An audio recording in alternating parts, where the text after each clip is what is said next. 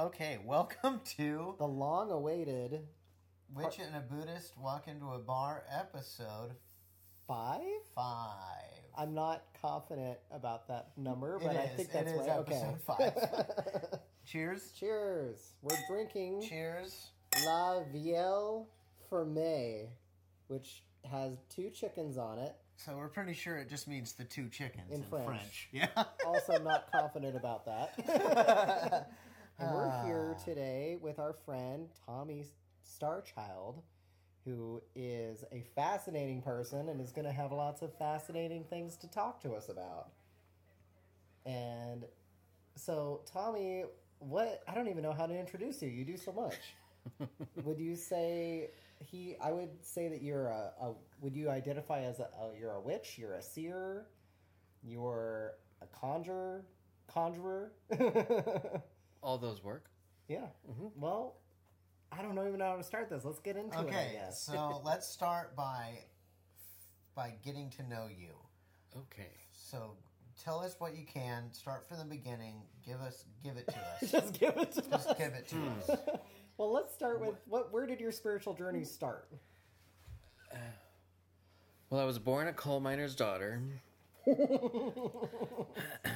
Actually, I have a bio written somewhere that does start off that way. I like that very much. I like that a lot.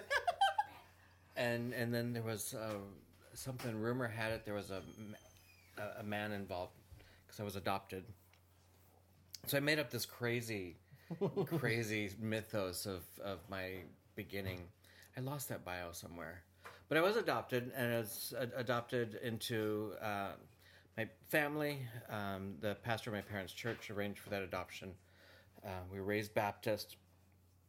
And early on, I was very into like Old Testament theology, and went to a Baptist private school and would discuss Old Testament theology with adults and stuff. But later on in my my mid-teens, kind of got disillusioned from the Baptist church and left, but still had that interest. There was still something that was calling to me. As a child, I would have prophetic dreams, and I would see things, and spirits would wake me up at night, and all kinds of rather unusual stuff that would happen, and that kind of stuck with me. So, just sorry to interrupt you, but in the context of the Baptist church you were in, how did they handle you having these kinds of dreams and visions and knowing things before they would happen? And I didn't tell them. Oh, well, that works. But I did try to learn reality the way they said. Yes. Yeah, it was not going to be conducive to my life to try to explain, because these started at a very young age. I really didn't even know how to explain them. Mm. It was extremely common for me to have reoccurring dreams. I kind of had a set of, I think it was like 4, basically. Mm-hmm. 2 of which I still remember quite clearly. Can you tell us about one of them, if it's not too personal? These 2 were kind of co-related because it was the 2 sides of my family, my mom's side and my dad's side, and it also demonstrates kind of how I felt about the 2 sides of the family. But I grew up with woods behind our house, and in this particular dream, there would be the line, like a single file line of cousins, and I was at the back of the line, and my grandfather would be at the head of the line, and we're all walking through the woods and this next to this nice flower garden, and everything is pretty and perfect, and we're all walking in single file, following my grandfather. And then I just kind of rise up and fly over everyone and am flying above them and feeling a distance, feeling a separation, a uniqueness, but not necessarily in a comforting kind of way, and kind of an isolated sort of way.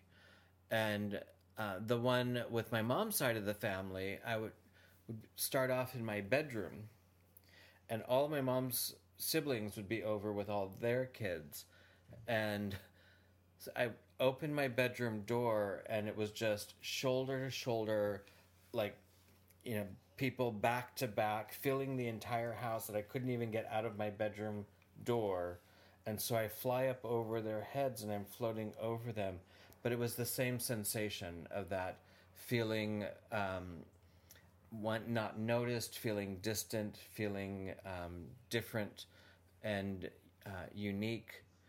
And it became apparent to me later on as an adult kind of what that was. But I had one dream. This one wasn't a reoccurring one, but it was one very profound dream. I was still incredibly young, so sex was not something I really knew anything about.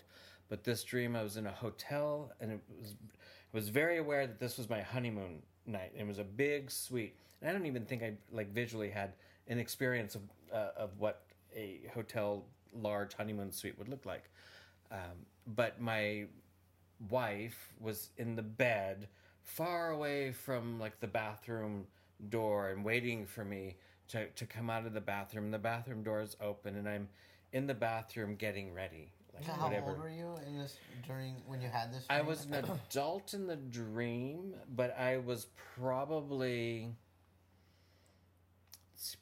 around second or third grade. Oh, okay. Yeah, so really young. And getting, like, I know now what the getting ready was. I was probably doing my hair or something. And I look over across this big hotel room and see her sitting in the bed. And then I turn around and there's a man in the bathtub taking a bath.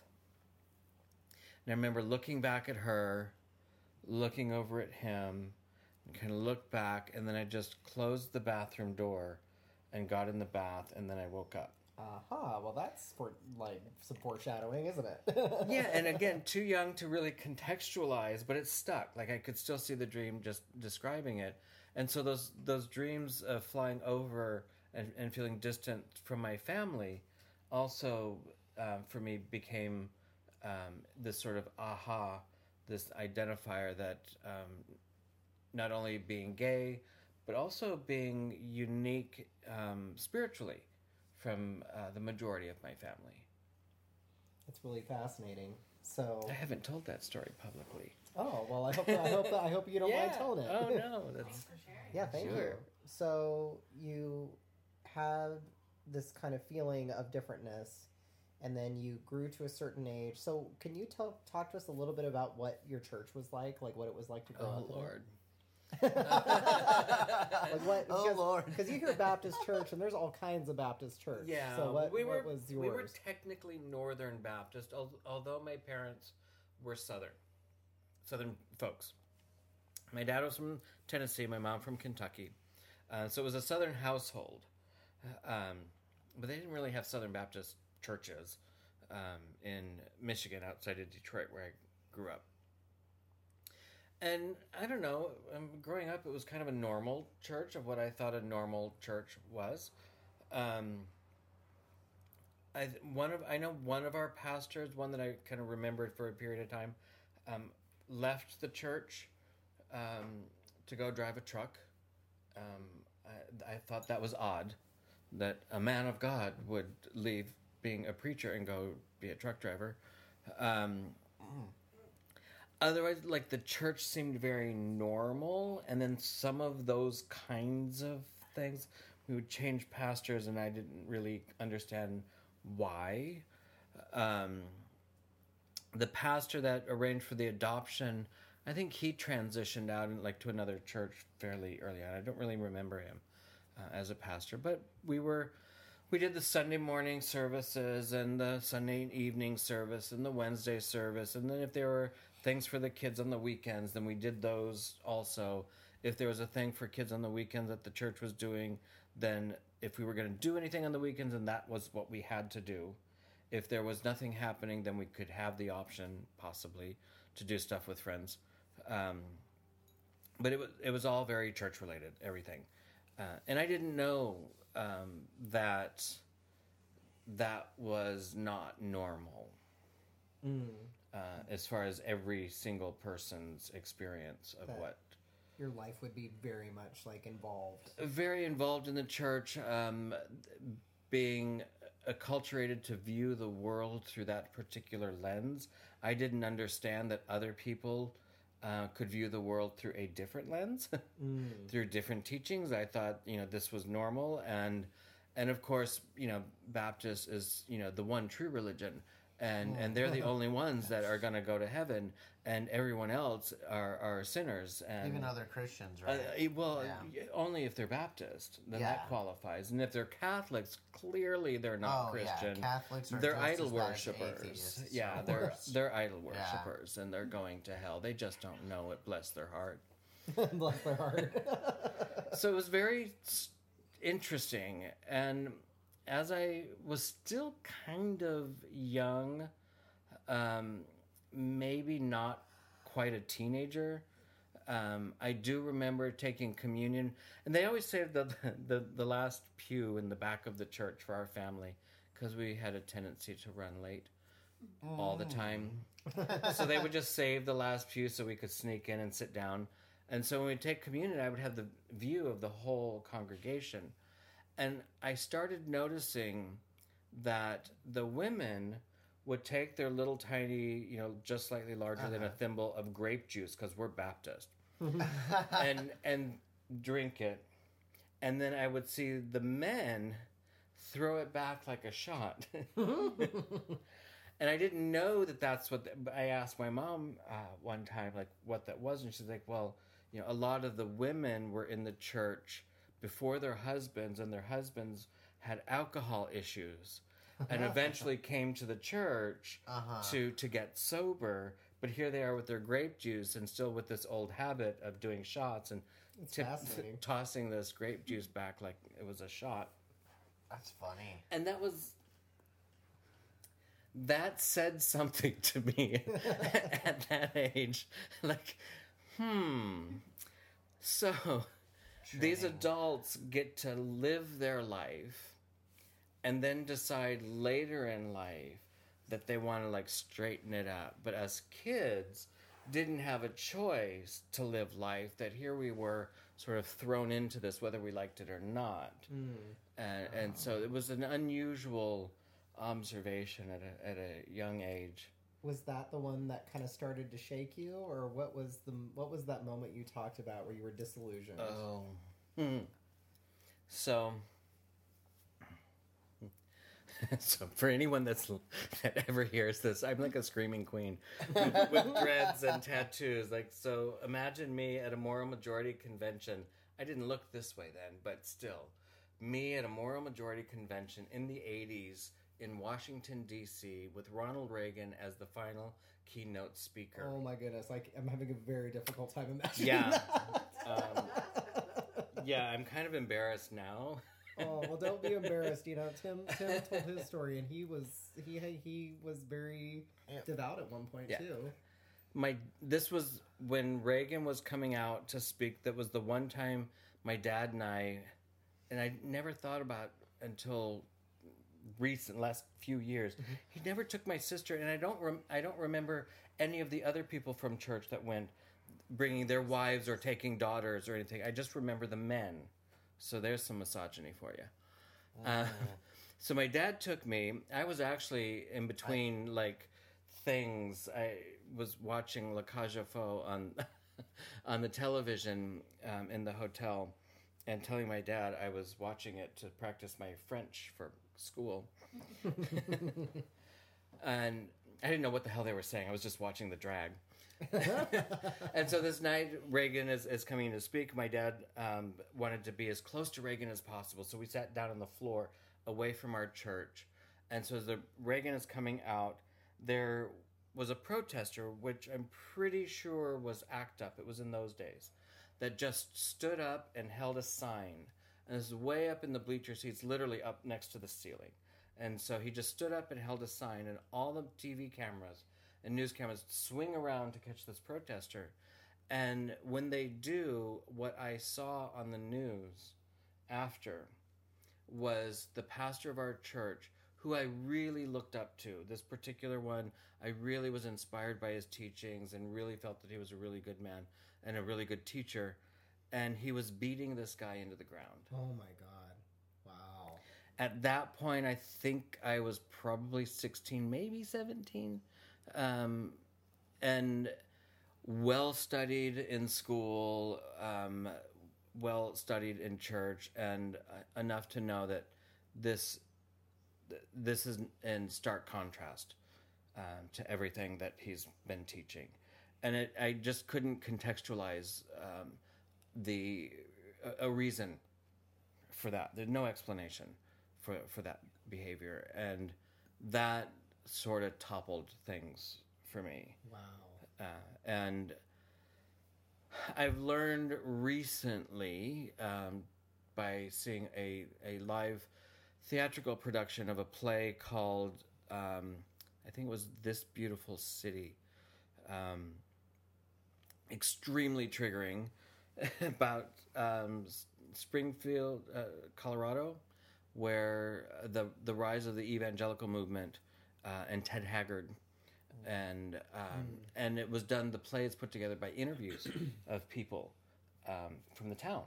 Wow. And so it's a playwright activist group that do these interviews, and then they just take the interviews, and basically they're just delivering all the dialogue comes straight from the interviews, and it was very triggering to see, with some distance now, the indoctrination and the brainwashing techniques and all of these things that were so normal in growing up, and now being able to see from a different perspective, but getting very triggered, and then remembering the story with the pastor and trying to process after, and realizing that I developed a high regard or ethic around spiritual integrity. That moment for you. At that moment, really it was that. Yeah, it was very pivotal for me, and very very much sealed that in, and it's something that I find myself. I can get really fired up around seeing spiritual people, especially in roles of teachers, that don't demonstrate spiritual integrity, because you are responsible for other people, and if you're not living what you're teaching, then what's the point? You know, when life gets rough, that's when we dip into the grace of our spiritual practice, hopefully, and really see the point and purpose of it. It's easy to be witchy when life is easy. Yeah. You know, when life depends on it, it becomes challenging to light your candles, when you really have to put it to the test. And so I really, that moment sealed something for me. That's really powerful. What do you think, Tim? You have anything to add to that? One thing I was going to say is, I remember back when I was a kid in church, and one of the big teachings was, you know, you either accept Jesus or you go to hell, and hell was always made a big deal. And I remember one day talking to my pastor. This was not Kendall. This is before I ever moved here. The famous Kendall. Yeah. My pastor when I was a kid, I was so confused because I had a lot of family and friends that were Jewish, and I said, well, what about the Jews that don't, you know, accept Jesus as the Messiah? They go to hell? Like, I literally asked this, and I was, I don't know, probably younger than 10 years old, and he flat out said yes. He just said, well, you either accept Jesus or that's your fate. And hell was like drawn in this detailed fire. It was like what you picture hell. That's what they... Classic hell. How they talked about it in church, yeah. Yeah, they had those little booklets. Yeah, tracks. Those tracks. Yeah, little we stories gave out and tracks things. at the church, at my terrifying. childhood church. We get those in our bathroom sometimes. Not at Kendall's church, but at my childhood church growing up. We had those tracks, like, accept Jesus or go to hell, and then, like, demons and Satan they were so happy if you didn't believe in God, and then Yeah. God, and then like there was always this one friend Who does? in there who was just like, you must accept Jesus, and the person's like, no, that's all dumb. And I remember reading ones about evolution. It's so funny. Oh my god. Anyway, it's hilarious. In retrospect. They also had the But in movies. retrospect, the Rapture movies. yeah. Where all these vehicles go crashing into each other because the drivers we love those. have Yeah. vanished. We freaking love those movies. We watched those on purpose. By age 6, I thought it was 7. Oh, the Rapture. But I looked to my old Bible, and I have written in there, when I became a born-again Christian, which cannot be undone. So that's probably my safety net for being a witch. It's like, ha ha ha, you can't undo being a born-again Christian. I think there's this one... like that. So you get your ace in the hole. Right. Just in I case. Just guess in that case. is a Baptist thing. I think Totally it's kind a- of a Baptist thing. Yeah, you can't undo that. Yeah. It's so funny. But isn't there like there's like the unforgivable sin of blasphemy or something that Yeah, that's the biggest. Yeah, but they- Blaspheming the Holy Spirit. yeah. Yeah. I don't think you've ever done I've that. never done that. Yeah, we're good. No, You're good. no, I I almost probably carried do the Holy that Spirit daily. once. That was a little trippy. Ooh, fascinating. But by age 6, they had terrified me into becoming born again, and I remember the terror. I remember the pastor of our church interviewing me, interviewing my parents, and he thought that I was way too young to be making such an informed choice. I remember being terrified, and by all means, whatever happened, I had to have that happen. I had to get born again, and then had to be baptized, because we're living in the last days. God's coming any minute, and my parents and my sister are going to disappear, and I didn't know how to drive the truck. Yeah. That's so sad. You see that? Have you seen those bumper stickers that are like, in case of rapture, Something car like is yours or something. I don't know. Like, yeah, I think I have seen those. So you had this aha moment, and then I assume you stepped away from Christianity, or at least the church. Yeah, because that was followed with my sister getting pregnant, which is a whole other... that's her story to tell, but it was stupid. She wanted to prove to my parents that they couldn't tell her what to do, so she got pregnant. So she chained herself down. So she got pregnant. And then she at least knew that she wasn't going to take a bad situation and make it worse by marrying the father, because she knew she didn't love the father for that. That wasn't the point. No, she was just being rebellious. And so the church they turned their back on our family because she was pregnant and not going to marry the father. Although there was another teenager about the same age as my sister, who had run away from home and had gotten very strung out on drugs, had gotten pregnant. Their family had her get an abortion. They got her on lithium, and they paraded her in front of the church. As it was the first time I'd ever seen the lithium shuffle. As she shuffled in front of the church, and the pastor telling the congregation not to judge her family and everything, and that she's come back to God, and making everything right. My sister chose to keep the baby because she was also adopted, so she wanted to keep the baby, but she wasn't going to marry the father and make it all worse, and so they turned their back on our family. But this other situation, at the same exact time, they treated their family very, very different, and so the inconsistencies. And I was old enough to go clearly there's no integrity here, and so our whole family stepped away, which was very unusual, and that was shortly after that I graduated from high school in '86 and moved to Phoenix immediately after turning 18, and still considered myself to be a Christian. I just didn't know where my spiritual life was going to go. I knew I wasn't going to join another church because I wasn't going to sit under the teachings of another person and be misguided again. I really felt that I had gotten misguided.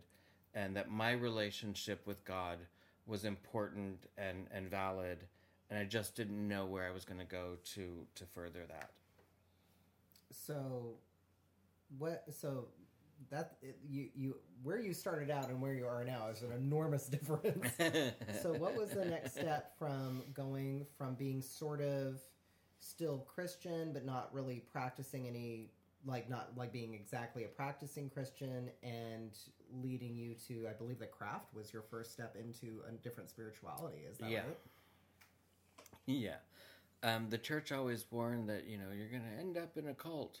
Not to me directly, but, that's the In general, threat yeah. to everyone. They're obsessed with cults. Yeah, it was the satanic, Yeah, ironic, right? the satanic panic of the 80s. And so you're going to end up in a cult. And so there were periods of time. Actually, I'm going to be leaving a cult. Thank you. There was a period of time where I'm like, they're right. I ended up in a cult. But my first boyfriend was the first person to ever refer to me as a white witch. And I thought it was some sort of D&D thing. But he was recognizing odd things happening. He would see them more often than I would. But I think part of that was because it had become kind of my norm. Mm-hmm. So I wasn't really noticing, and it was not his norm. And so he was really taking note of that. And we broke up, and I was like 18, 19 at that time. And so by the time I was in my early 20s, I got up enough nerve to try to study or get books on witchcraft. And I'd asked my partner at the time, or I said that I kind of think I want to do this. And he's like, I don't believe in any of that hocus pocus bullshit. So, you do whatever you want. I just don't want to see it. So quickly to ask, because this is something that I think people might be interested. I mean, everybody's story is going to be different. But, like, what was it about witchcraft that kind of called to you, do you think? Like, what did you feel when you heard being called, like, a white witch? What about that opened up that mystery, that curiosity for you? Well, that story goes back even further, and I only recently remembered this part. So Orion Foxwood had talked about the first time a witch, someone that was born with the blood, comes in contact with their first witch, and it wakes that blood up. And something happens. And that person often doesn't become your first teacher. If they do, it often doesn't last. It usually ends kind of not so great. But they're there to wake something up. And I was like, oh, it wasn't really my story. And then I remembered I think it was 85, I think, the public school. So I did my junior and senior year in the public school, and they had invited for Halloween a woman to come and speak as a historian who was a self-identified witch, and her name was Gundella. Gundella the Green Witch. I like that. of Michigan. And I'd forgotten all about her. And then when I read that with Dominic, suddenly I was like, wait a minute.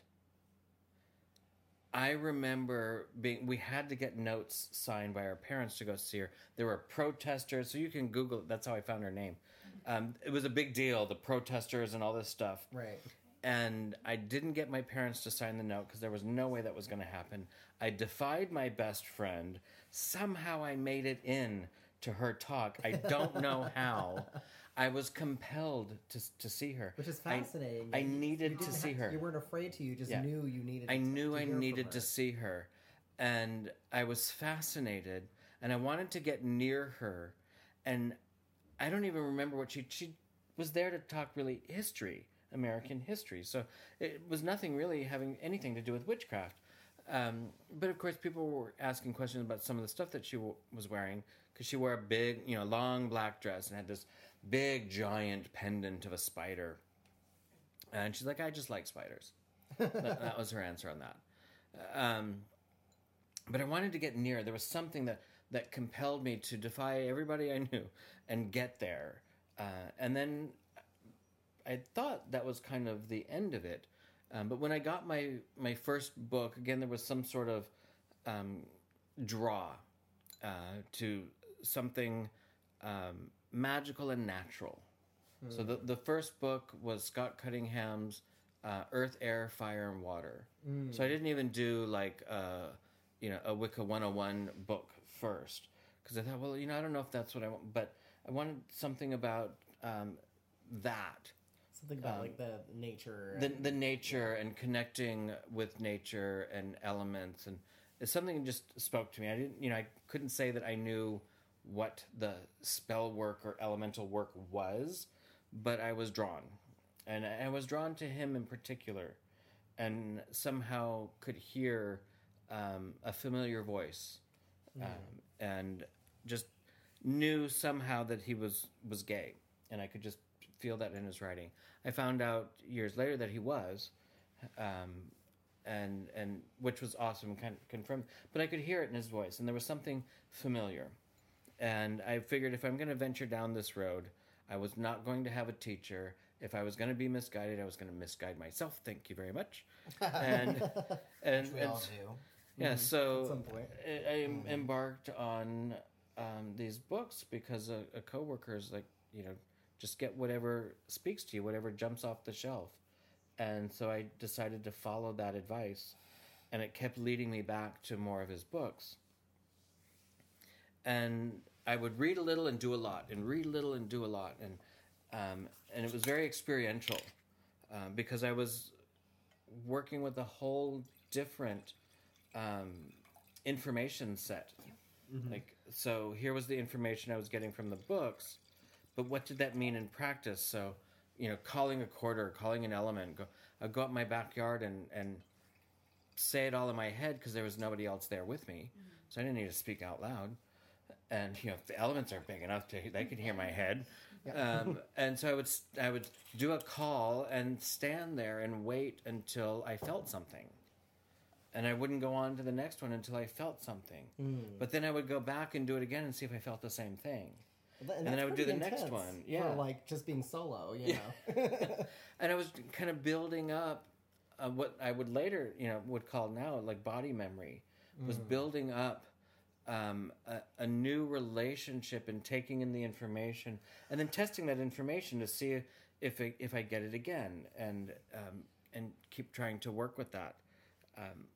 And this was before I had begun to really acknowledge the fairy companions that I was born with, that I had always kind of known were there. I had never really said anything about them. I kind of knew that they knew that I knew that they were there, but just kind of thought it was a bit freaky. Now, before we continue, because that's a pretty big bombshell for people who are listening to this who don't know anything about anything. Right, I was going to have to loop back on that one. Fairy companions. So when you say fairy, when most people in America hear the word fairy, they're thinking about these little happy people dressed in buttercups that are dancing around in like a mushroom field with little wings. And traditionally and historically, the word fairy did not mean that back in the old country, I guess, the old country. Right. It meant a variety of things. So how would you personally define what a fairy is I think when more I hear fairy companion. I think more importantly is how would I describe Sims, my fairy companions. I think and early on, I would ask them, like, so are you this? And they would say yes. I'm like, well, are you this? And they'd say yes. I got to aliens. I'm like, are you aliens? They would say yes. And so I finally realized that they didn't care what I thought they were. But they've always presented as four. Usually 2 males and 2 females. 2 in front and 2 behind them. But they're basically from their torsos down would just sort of join in kind of light. Oh, fascinating. And so they were very much kind of light beings that rose up out of this light in some sort of visible sort of humanoid kind of shape. Usually one would talk at a single time. On occasion 2 would talk at the same time, which was very challenging to listen to, and I'm trying to get one speaking it. But they're a group that function as a single, yet they're also a hosting. So behind the four are hundreds, a hosting of beings, and so they're sort of the meeting place, for lack of a better term, for the hosting of beings and beings of light or shining ones, as I like to refer to it, made of plasmic light. So huge. They once told me to give a perspective of how long they've been around. They said they were here at the time in which the earth was molten, and they helped soothe the mother to calm her anger, to calm her rage, so that she could cool and bring forth life. Wow. So when we're talking fairies or fae or whatever, big, powerful, spiritual beings, not teacup dancers. Right, right. And I think it would be hard to find anything written on this time in Earth's history, but the time in which the Earth, before the Earth had cooled, when it was molten, was a time when these plasmic beings, these fairy beings, ruled and reigned on the Earth. These beings of plasmic light, plasmic energy. So that's like a huge step from Christianity already. Big step. I was going to say, the Bible doesn't Yeah, mention so... that. Yeah. And that's my kind of personal gnosis from the visions and information that they've Right. passed. And just for anybody who's listening who's unaware, like, I don't know, there's no way to, like, exactly, like, some people are going to hear this and be like, oh, well, he's just a schizophrenic. And the thing is, whether or not that's true, the biggest question is whether or not it's useful and whether or not what they're telling you is helping or is coming true. Right. And I think that's, for me anyway, is the big determiner if somebody is hearing a spiritual force versus if somebody is hearing, like, a sock puppet in their own brain. If that force knows things that you couldn't have known, or gives you advice that helps you in some way, then that's the important part. Yeah. Yeah, it's... are the voices telling you to harm yourself or others? Are they denigrating you? Are they tearing you down? Are they destructive towards self? These are more common signs of psychosis. Are the voices telling you pieces of wisdom that you didn't have access to, that open up things in your life, as far as maybe opening up doorways or pathways or things coming to you, such as, sort of your life sort of falling into place. Sometimes your life crumbling, but crumbling for something better and new. And so are they helping, are they leading you in a growth direction Versus a destructive? So it's more common with the expression of something that's a psychosis, is that they're self-destructive, or they're destructive towards self. Right. And obviously that was not the case with Sims. Right, that was not the case with Sims. And when I first started reading these books, I still was very quiet about their presence in my life, and finally started mentioning them. And I just referred to them as my entourage. And there was one night in a bar, it was a piano bar in Phoenix, that had a back door. The front door was off to the side, so the entry pattern was L-shaped, but because you could enter through both doors, there was no actual flow of traffic. And social anxiety is kind of a thing, especially where it's crowded space. I don't like crowded spaces. And this bar was notorious for being crowded. Everyone would just cram into the center, and there was no movement. And it was a small bar. So I hated that bar. I hated going in there, but we would go there often. And so there's a place like that around here. We hate going, but somehow, But somehow you end up there. I hate it. And so this particular night, I decided, well, all right, if you're real, I'm going to put you to the test. So I had told my entourage, 2 of you in front of me, 2 of you behind me, and we're going to walk through this bar. And I just enter the back door, and I start walking through the bar, and I'm watching people in front of me part where I know that Sims are standing in front of me. Interesting. And I look over my shoulder, and I watch the crowd just naturally reconvene behind me where I know that Sims are standing behind me. Oh, interesting. And so my heart starts pounding, and I keep walking, and I'm watching this through the entire bar until I walk out the front door, and I get out the front door. I'm like, oh my God, oh my God, oh my Because God. that was like unheard of. Like they weren't bumping into you. They nothing. weren't paying any attention to me. I wasn't saying excuse me, nothing. Fascinating. They were just automatically moving. They were aware of something, Unconsciously. and weren't even turning toward it. Just stepping aside, and then regathering behind me back into their little conversation clutch. So it was like a spiritual experiment. Totally a spiritual experiment that freaked the hell out of me. I was going to say fuck, but I don't know if I could say that You on can your say podcast. fuck on our show. I like how you said it. That was the best. So it freaked the fuck out of me. And I Like, don't even think I gonna went back say in the bar. This word. Wasn't sure if I could. So part of the reason that I know you is because we have the same teacher in the craft, Yes. a specific lineage or a specific tradition in the craft. So you're working by yourself, you're Right. working with your Sims. What led you to want to delve into a tradition, when you were kind of very dead set that you're like that you didn't want to be under a teacher again? Well, I felt that I had kind of plateaued. So I'd moved from Phoenix to San Diego.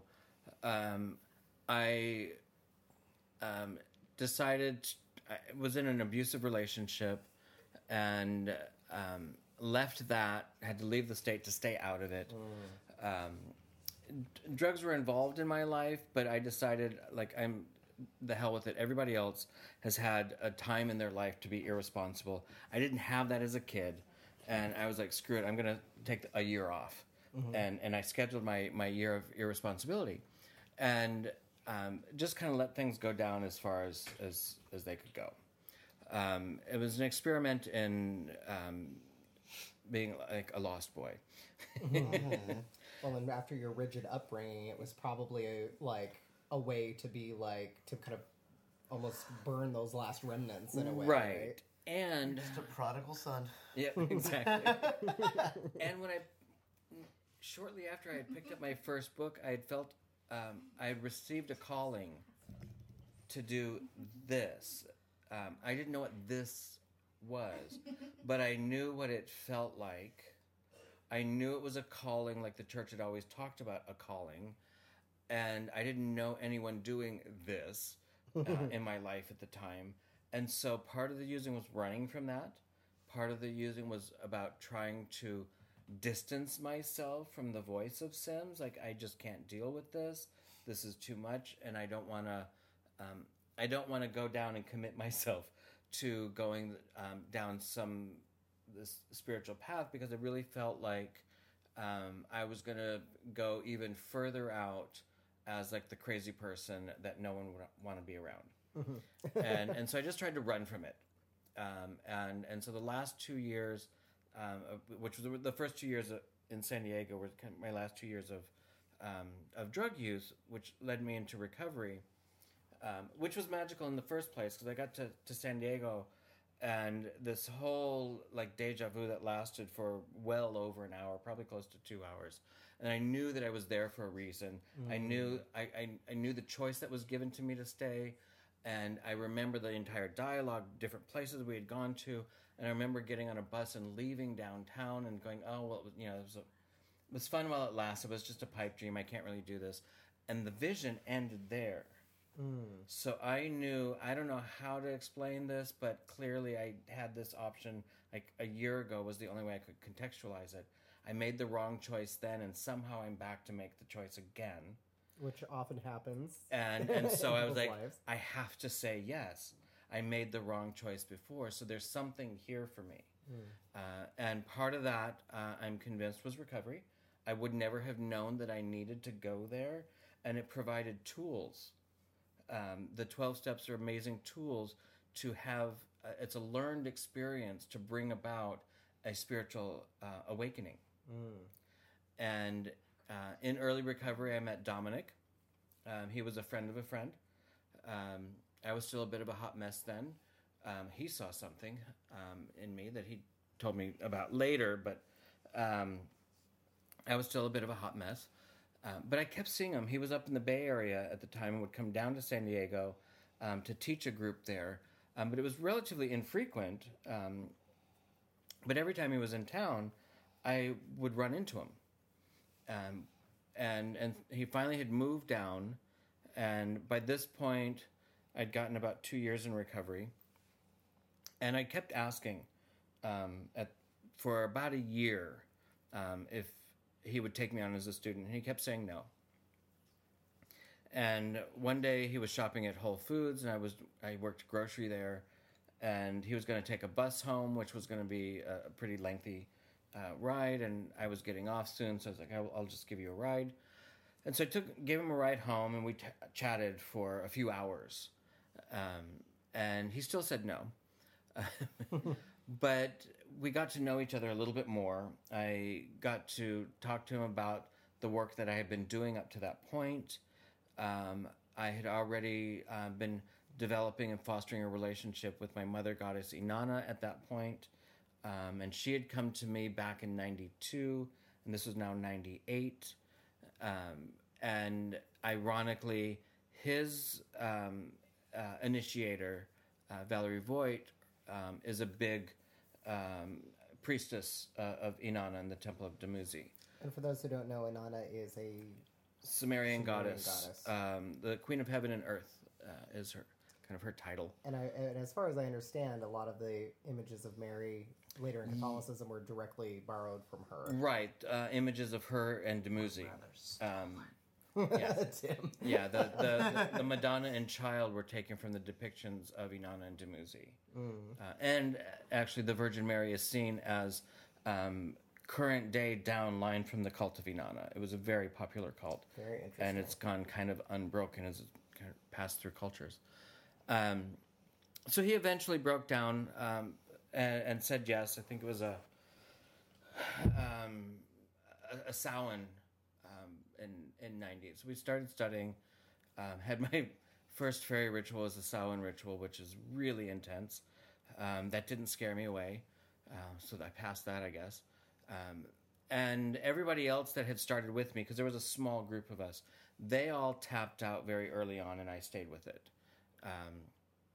So, for a lot of people here that are listening are not going to... I mean, they know a tiny bit about fairy from what I've said about it, but can you describe a tiny bit of what fairy training is like before you're... Because there's a period of time where you're being trained before you're actually initiated, and there's a lot that goes into that. So could you describe what that was kind of like in brief, if possible? Sure. So it's the Anderson fairy tradition, spelled Feri, founded by... noted to be founded by Victor and Cora Anderson. And training for fairy, first, there's only one initiation. So it's a priest path, it's a warrior tradition. And so one initiation initiated into priest. And priest we don't see as gendered, it's title. When you step on the path to study, initiation's never a guarantee. And I would meet with Dominic once a week, and the expectation there was that I met with him once a week for class. My responsibility was to show up for whatever it was that he was teaching, and to show up indefinitely. There was no length of time provided. If I was hung up on how long it was going to take, then I probably wasn't right for the tradition. Sounds very zen. Yeah, there's show up for the master and learn whatever he's going to teach, and they don't expect any results. Right. And the simplest way to describe the training is it's the teacher has to work with the student to bring up their energetic harmonics, for lack of a better term, up to a resonance in which they could be prepared for receiving initiation without initiation blowing their mind. Early on, they used to just initiate. They would remove someone from society and initiate them, which was kind of like going on an acid trip for a year, as they would then piece them back together. Like a shamanic death, sort of. Exactly. And then the group, the coven that was doing the teaching, would then piece the person back together, raising them up in the tradition. And we can't do that in modern times, so they decided to task Victor with learning or developing a method to teach people into the path. So it's sort of backwards, where you go through a lot of a lot of what am I trying to say? Sort of like self-reflection, a lot of breaking down of things, a lot of recollecting pieces of yourself you might have rejected. Like, there's a lot of inner work that happens. It's all, I would say it's all inner work. I kind of refer to it as kind of going to your internal crossroads. And if you think of the crossroads are life, death, luck, and love. So all the necessary things for life. Your internal crossroads, though, are all those things sort of teetering between self, the ego self, the authentic self, through the mystic and madness. I like that. And finding and being able to navigate the magic standing in the crossroads of that place. And so a lot of work around how to shed the layers of the false self.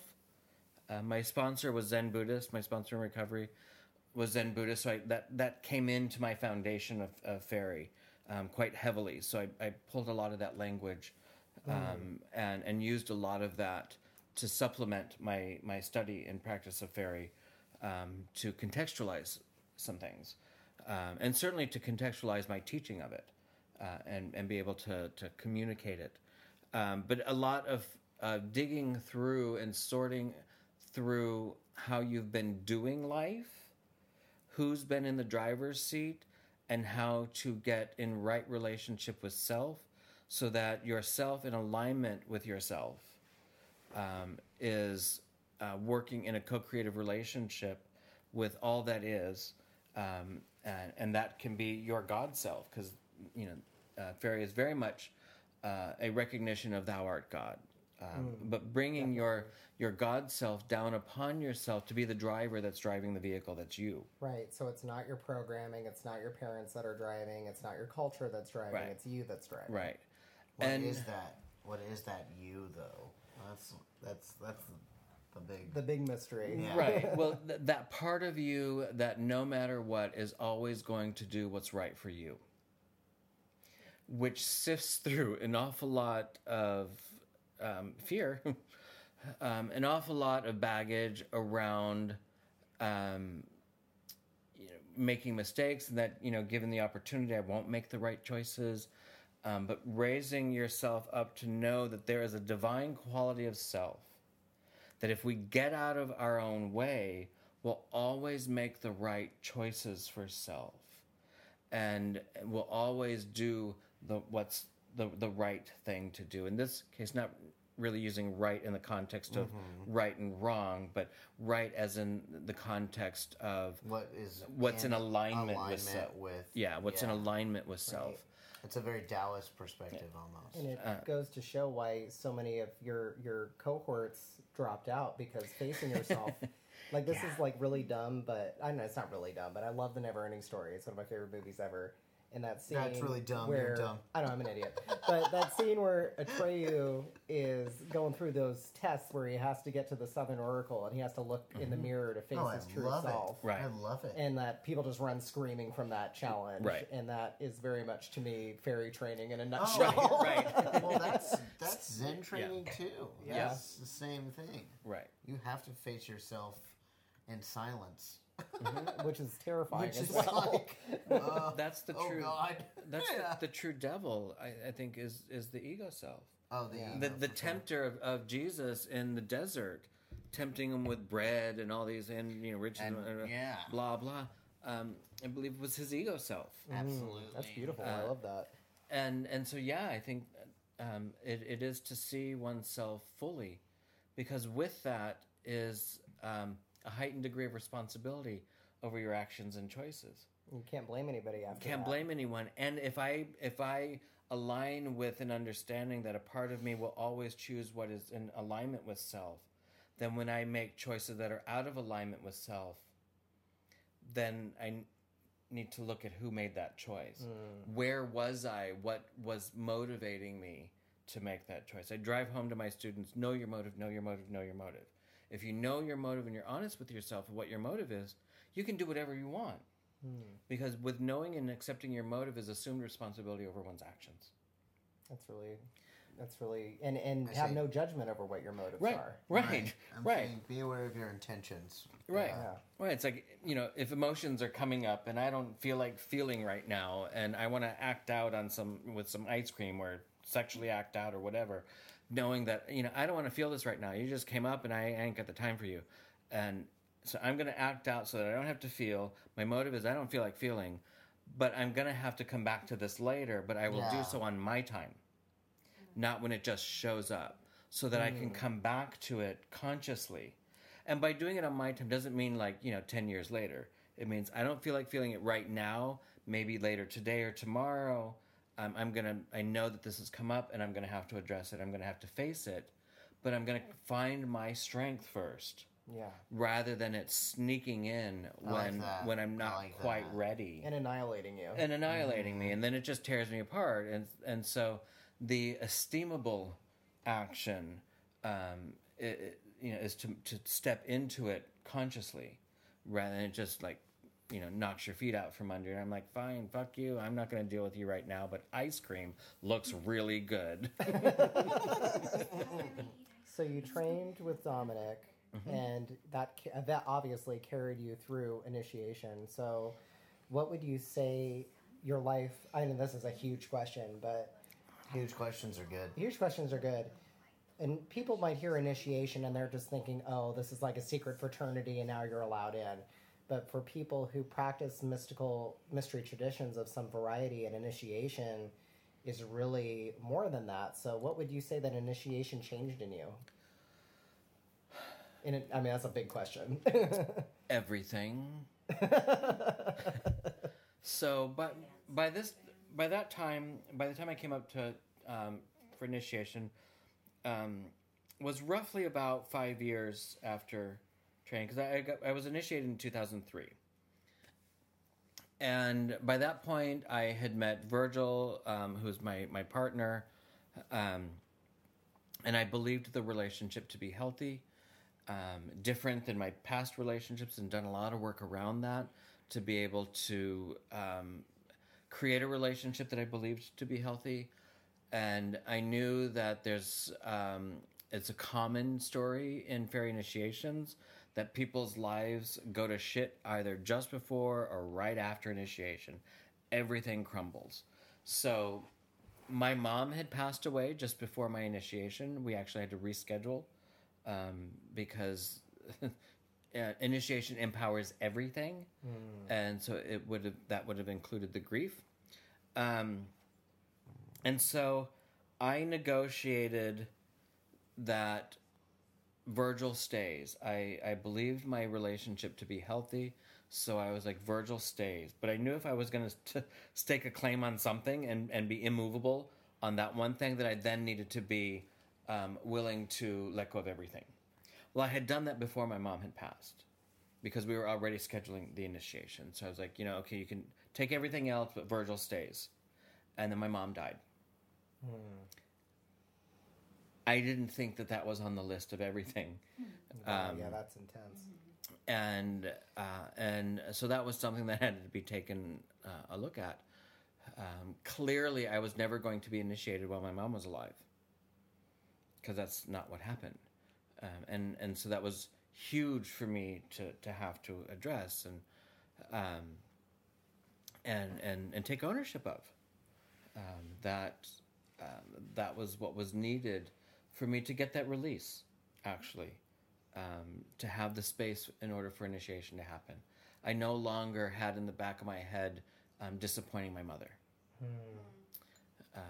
That was now released. And everything, I really didn't know who I was. I went to CODA meetings. My true addiction was people and codependency. I didn't know who I was. I was a chameleon, so I was whatever anybody else needed me to be. And so I really found myself.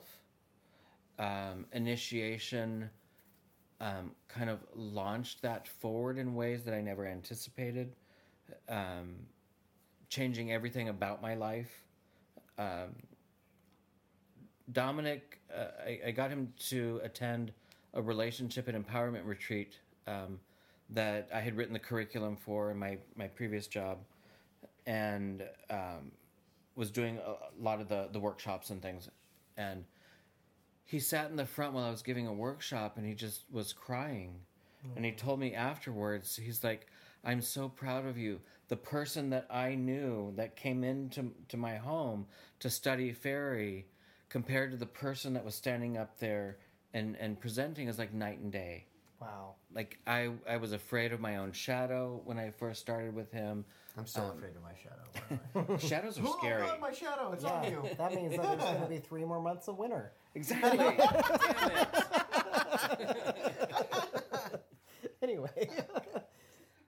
So yeah, like really, I spent time getting a bachelor's degree in human services with special emphasis on counseling, and now I work as a spiritual counselor and professional witch, or I never know what to call it.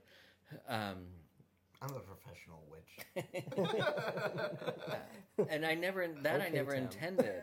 Like I didn't know that I would be teaching. I didn't know that I would be in Brookings doing a podcast. I know. Because I was here doing a workshop. Like, I mean, who knew what was going to happen with my life and the people that would be in my life? And so when I received that calling back in like 92, sitting on the edge of my bed in a very abusive relationship, and part of studying magic, after I started learning a few things, I'm like, oh, well, I'm going to clean up this relationship by doing magic on the things that are influencing, the issues. And what I learned was how to empower myself.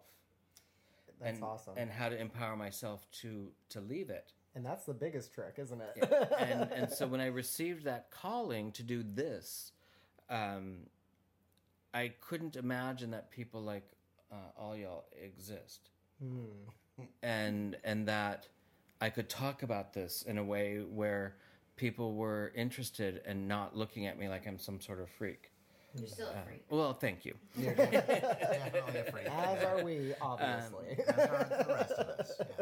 But I thought that I would be very, very alone and very isolated, that it would just be, that society would reject me.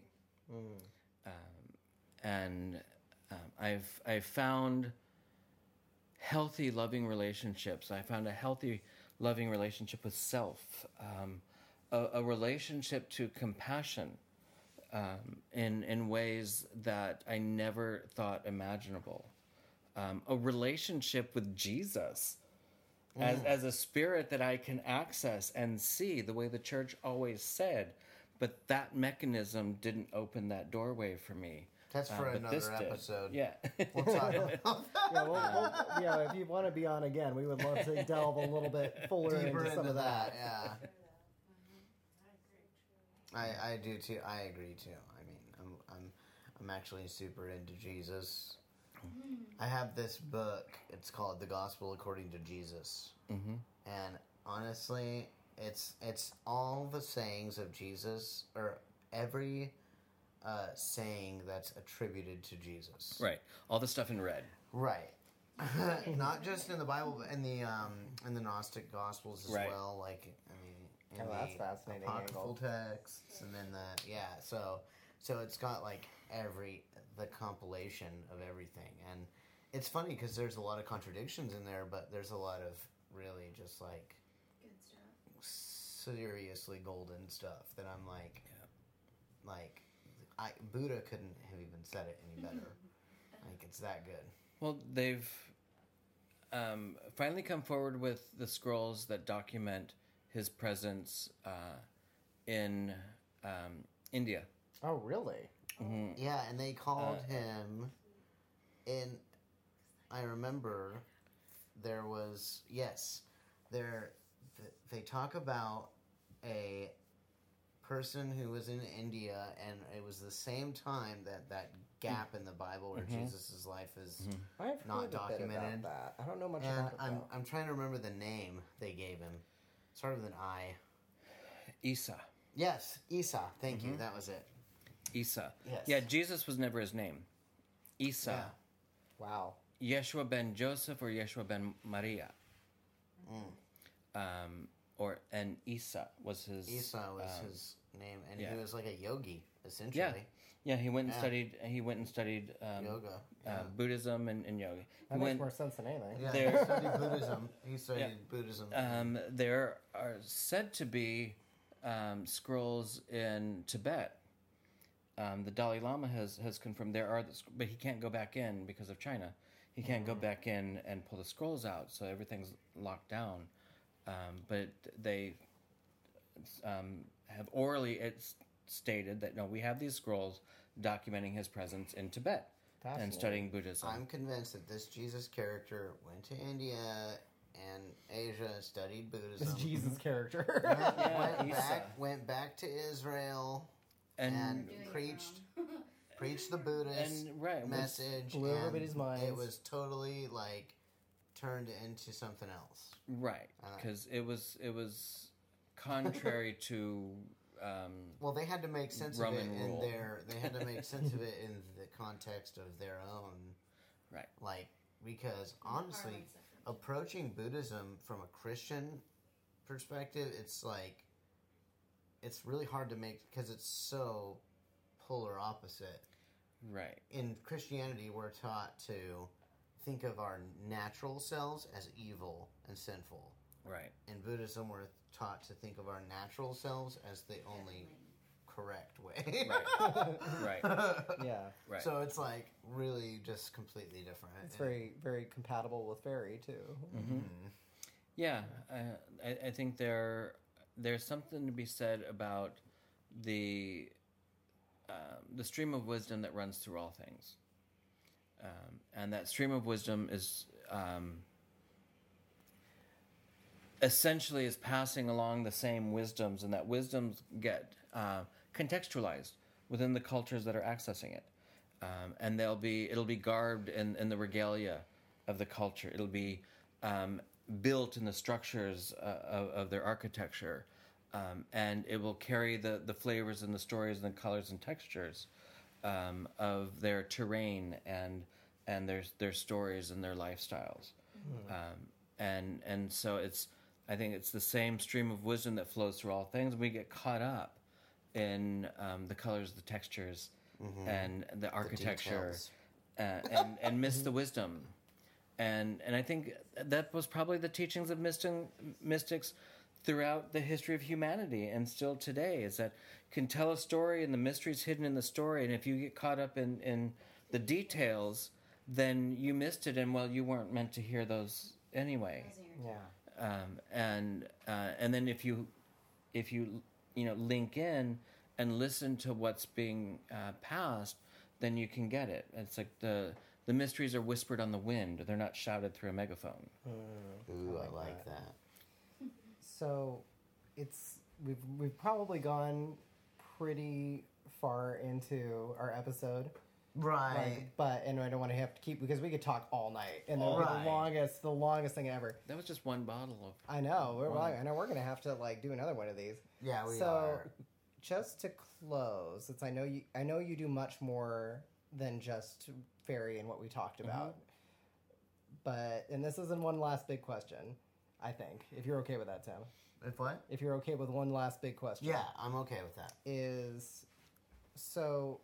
a lot of people hear the word witchcraft, which covers a big umbrella of a lot of different traditions. And there's a lot of people telling us what it is and what it's supposed to be. So what do you think is the most valuable thing that modern witchcraft is bringing into the world? And that's that's a huge question, but in your opinion, why does this world need it? Well, to quote Orion Foxwood, when the world needs witches, the witches arrive. And so I think that would be the answer. Do I think that all of modern neo-paganism represents the arrival, each and every one of them? Maybe, maybe not. I view witch as a vocation, not a religion. A vocation that historically involved relationship with other being a spirit being and an animal being. And so it was both the animal kingdom and the unseen world, and often even the plant world as well. And it required these relationships between the worlds, and it was the witch that was ruled by no one, was untamable, that connected to the forces of all of life in the seen and unseen worlds, and was seen as a wild force that could not be tested. And so what do we bring to the world? I think we bring forward that power. Witches are not to be messed with. They bring a power that is not to be tested. Because when you connect to the forces of all that is in the seen and unseen worlds and align with the balance of the natural world, both seen and unseen worlds, the divine flow of energy flowing up from the underworld and flowing down from the stellar world, when you stand and mediate in that space into the physical world, nothing can stand in the face of that power. And the power doesn't come from the witch, it comes through the witch. So would you say then that it's the calling of a witch to be almost like an intermediary for others and for the world with those powers? Yes, an intermediary, a bridge of those powers. Yeah. Not to have attachment to what those powers do. And that's a big distinction. That you're not the one making the power, choosing for the power what it's here to do. You're just a conduit in a way. If an earthquake needs to happen in order to bring balance back to those plates that are in conflict with one another, and if that happens and causes maybe the death of thousands of people, we view that as being very negative. But the earth is finding its place of comfort in those two plates as they were stuck in conflict. And then that conflict, at least for a time being, rights itself and finds a place of comfort for a while. And I think that illustrates kind of the responsibility in the hand of the witch, is to not function... Balanced as all things should be. Right, not function within the ethics and morals of sort of the human kind of view of things. I mean, the predator must eat the prey. That's not a bad thing. It's perspective. That's another Buddhist thing too. It's like we look at the lion hunting the gazelle, and our heart goes out to the gazelle. But while we're in pain for the gazelle, we're forgetting that the lion has to do this to survive. Exactly. And we forget the lion. Right. And so there is a balance to nature. Yeah. And so the witch has to mediate that energy. And to do so without attachment to how that needs to then play out in order for the natural state of healing, the way the natural world heals, is the restoration of balance. And I think our natural world has been out of balance, been put out of balance for a very long time. And it must be cleansed with fire. Witch fire, too. So light your candles. Well, thank you, Tommie. That was a beautiful, as always, eloquent and well stated. And I think I'm satisfied. What do you want to say, Tim? No, I think that was all great. I think this has been an amazing episode, and we'd love to have you back again. We are going to have to end it because it's already been an hour and 15 minutes. So we do have to end the episode, but wow. To be continued. Yeah. I'll have to come back. Yes, anytime. You're welcome anytime. That was great. We were so glad that you were on. We loved it. It was amazing. We still don't have a closing. I know. Our glasses are empty. Here's what we're gonna do. We're gonna go cheer. Okay. Well, we gotta have something in Oh God! Oh my God! Oh, That was intense. What is that? our friend just opened a bottle that almost killed everybody. Yeah. Is that mean? What is this? What is this? Both of them bolted. I had Eloise right here and Dylan right here. This Everybody's is like a very special- alarmed. What is this? What is this? Magical mead. Oh, we're This is mead? drinking magical mead. We're making the Very Elderflower explosive, mead. explosive We're mead. gonna cheers this. Cheers. Prost.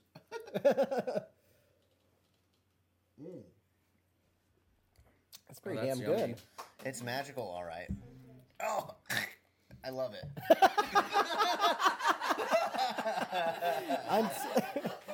Until next time, Until next time. thank you. And good Namaste. night.